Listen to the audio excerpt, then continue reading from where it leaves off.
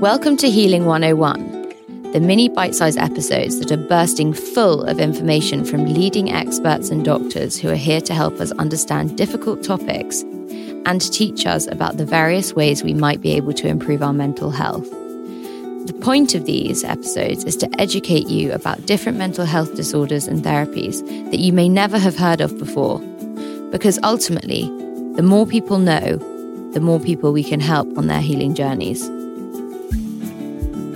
On today's Healing 101, I am joined by Professor Rory O'Connor, the Professor of Health Psychology at Glasgow University and Director of the Suicidal Behavioural Research Laboratory, the leading suicide and self-harm research group in Scotland.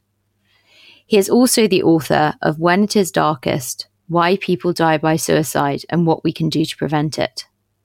Suicide can affect any one of us, and one person dies by suicide every 40 seconds.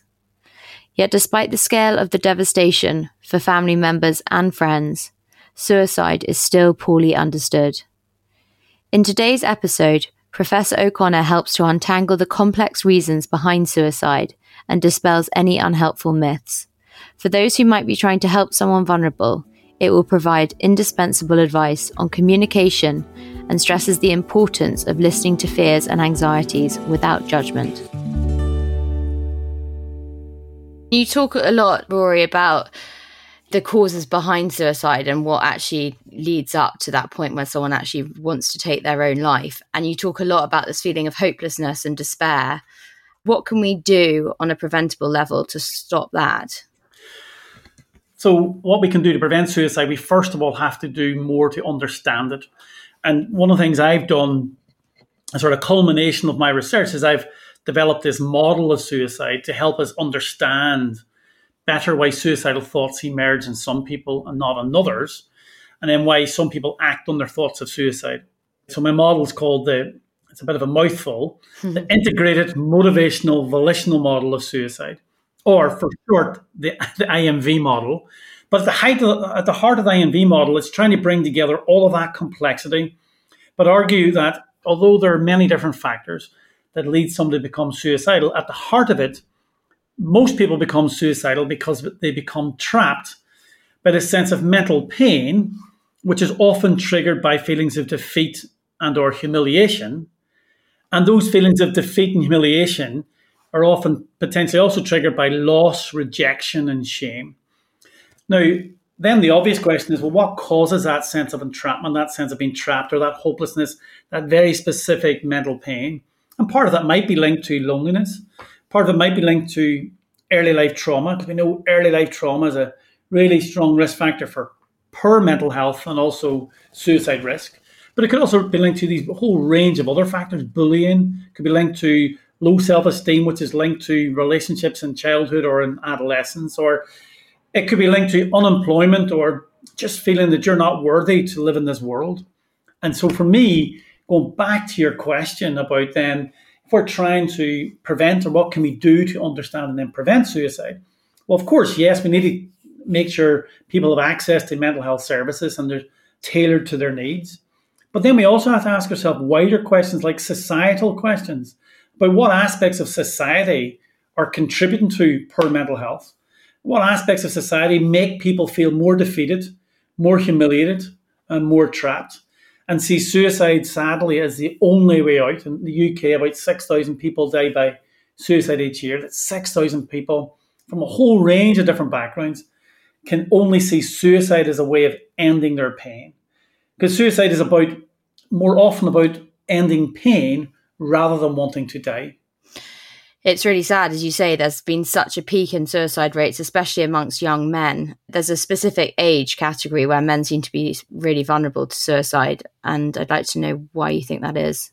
Well, actually, the stark reality is in the UK, in every age group, men are more likely to die by suicide than women. And if you look just across the lifespan, it's about 3/4 of all suicides are by men. Now, in terms of the age profiles, I think it's worth highlighting that if we just look across the age group or age span, is that suicide is pretty rare before puberty for both men and women, or boys and girls.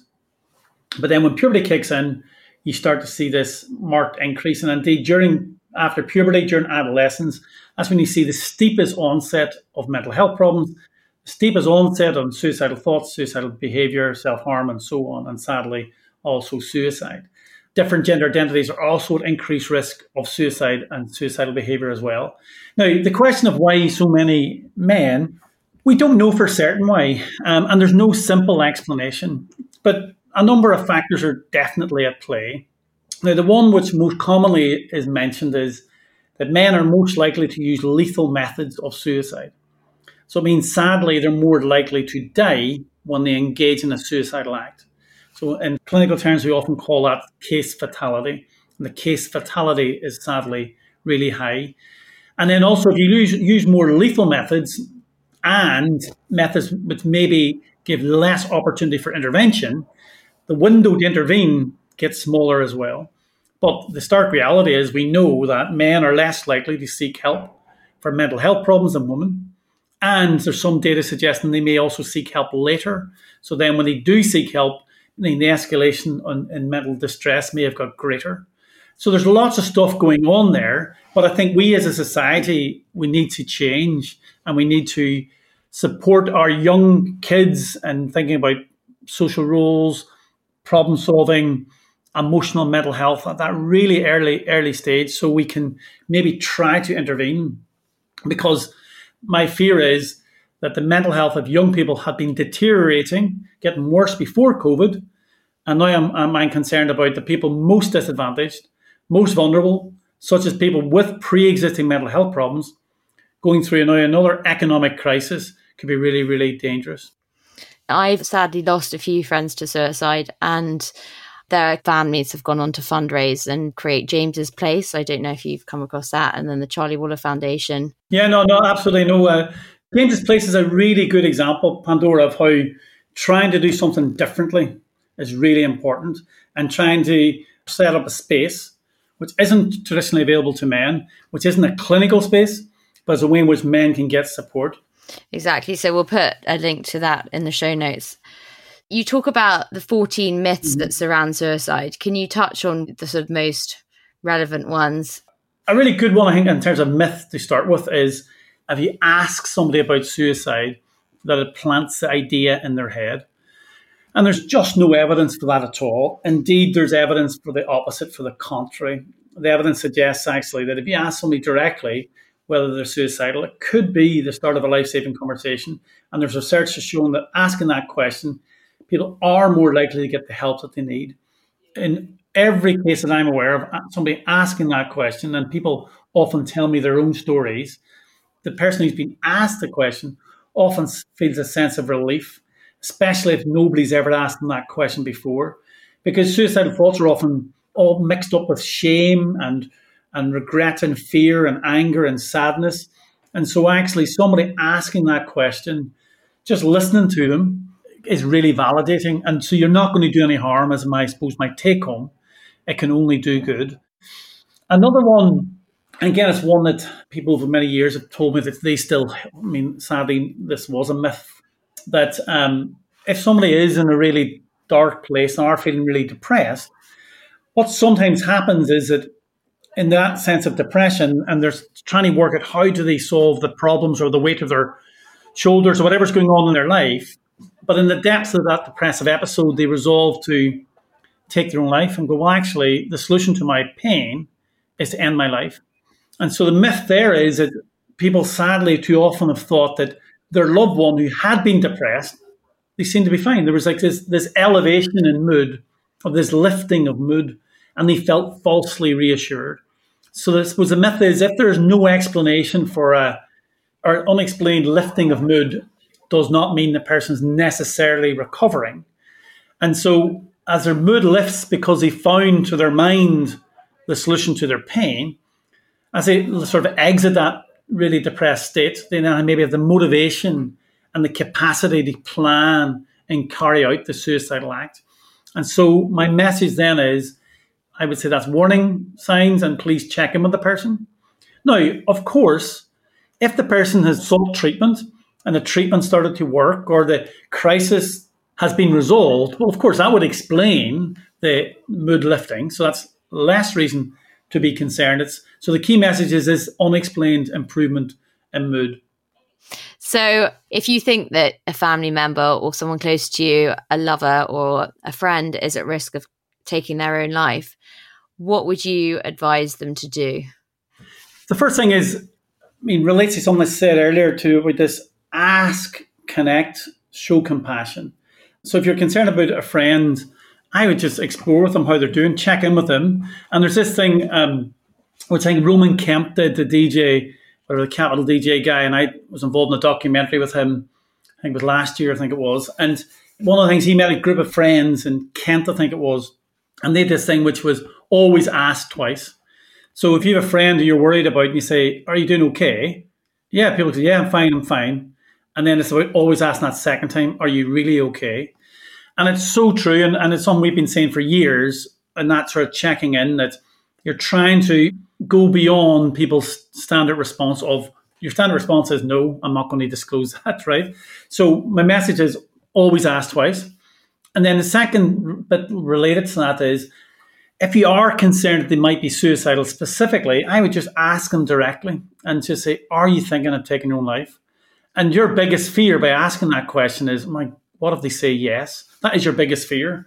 Now, you have to be careful, because if your biggest fear is hope they say no, right, you'll convey that consciously or subconsciously, and chances are the person will say, no, I'm fine, because they get a feeling that you don't want to know the real answer, because it's frightening, right? So it's trying to be open to the answer of that question being, yes, I have a thought of killing myself.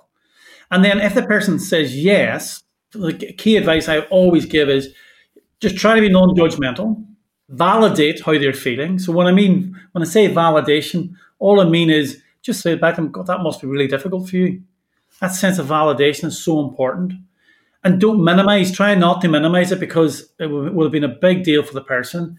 And then also, you don't have to solve their problems. What you're trying to do is be that conduit of providing a safe space for somebody that they feel they can open up to you. And it's not, you don't have to solve the problems. It's helping them then go, well, actually, maybe you should see your GP, or is there somebody else you can speak to who can help you? And so that would be my advice. Always, always, always ask the question.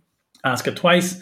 And then as long as you're compassionate, non-judgmental, treat somebody as a human being, that sense of connection, you're not going to do any harm, but it could save somebody's life. I think that's absolutely crucial and brilliant advice. And Rory, if you yourself are the one who's feeling suicidal and you don't know where to go, what do you do? What I would urge anybody to do, or everybody to do, who maybe struggles with suicidal thoughts, is create a safety plan. And a safety plan is just a simple one-pager. It's got 6 steps. But what it helps the person do, it's usually co-created with a healthcare professional, a mental health care professional. But if you don't have that, I would think about creating it yourself. Maybe collaborating, speaking to somebody you trust to talk through it with them would be ideal. But that safety plan, what it does is it helps you identify the warning signs that a crisis might be escalating. So how do you start to feel when that crisis starts to escalate? Or are your behaviors changing? Is your sleeping different? Do you get really agitated? Do you feel trapped? All these things in terms of the warning signs that something's escalating. And then the safety plan, you basically try and think in advance what sort of things you could do to distract yourself in the moment of escalating crisis. And then it goes right down to identifying somebody you could contact, either a friend, or if you haven't got a friend or somebody close to you, a professional who you can contact when you think you can't keep yourself safe. And it also talks about keeping your environment safe so you don't have ready access to a means of suicide. And so creating that safety plan, ideally you create it when you're not in crisis. And it's like an emergency plan. So it's in advance. This is what I'm going to do. It's like having your first aid kit, but it's like a mental first aid kit. So that there's different levels. One is your self-care in terms of your safety planning, which hopefully will include somebody you can contact if you're really, really struggling. And then obviously bearing in mind there are online resources, crisis helplines, your GP. But if all else, if you really, really think you can't keep yourself safe, go to the emergency department, go to the A&E department. Rory, it's been an absolute pleasure talking to you today, and I just can't thank you enough, and for all the work that you're doing. I think it's absolutely incredible, and thank you so much. Lovely to meet you. Take care. Thank you for listening to this episode of Healing 101. Just a reminder that if you're struggling or in need of someone to talk to, please remember to text SHOUT to 85258. Hurt to Healing has partnered with Brown Advisory to bring you this podcast. Brown Advisory, a global investment management firm, is passionate about raising awareness of mental health challenges in order to help people thrive in an ever-changing world. A big thank you to Brown Advisory for supporting my mission.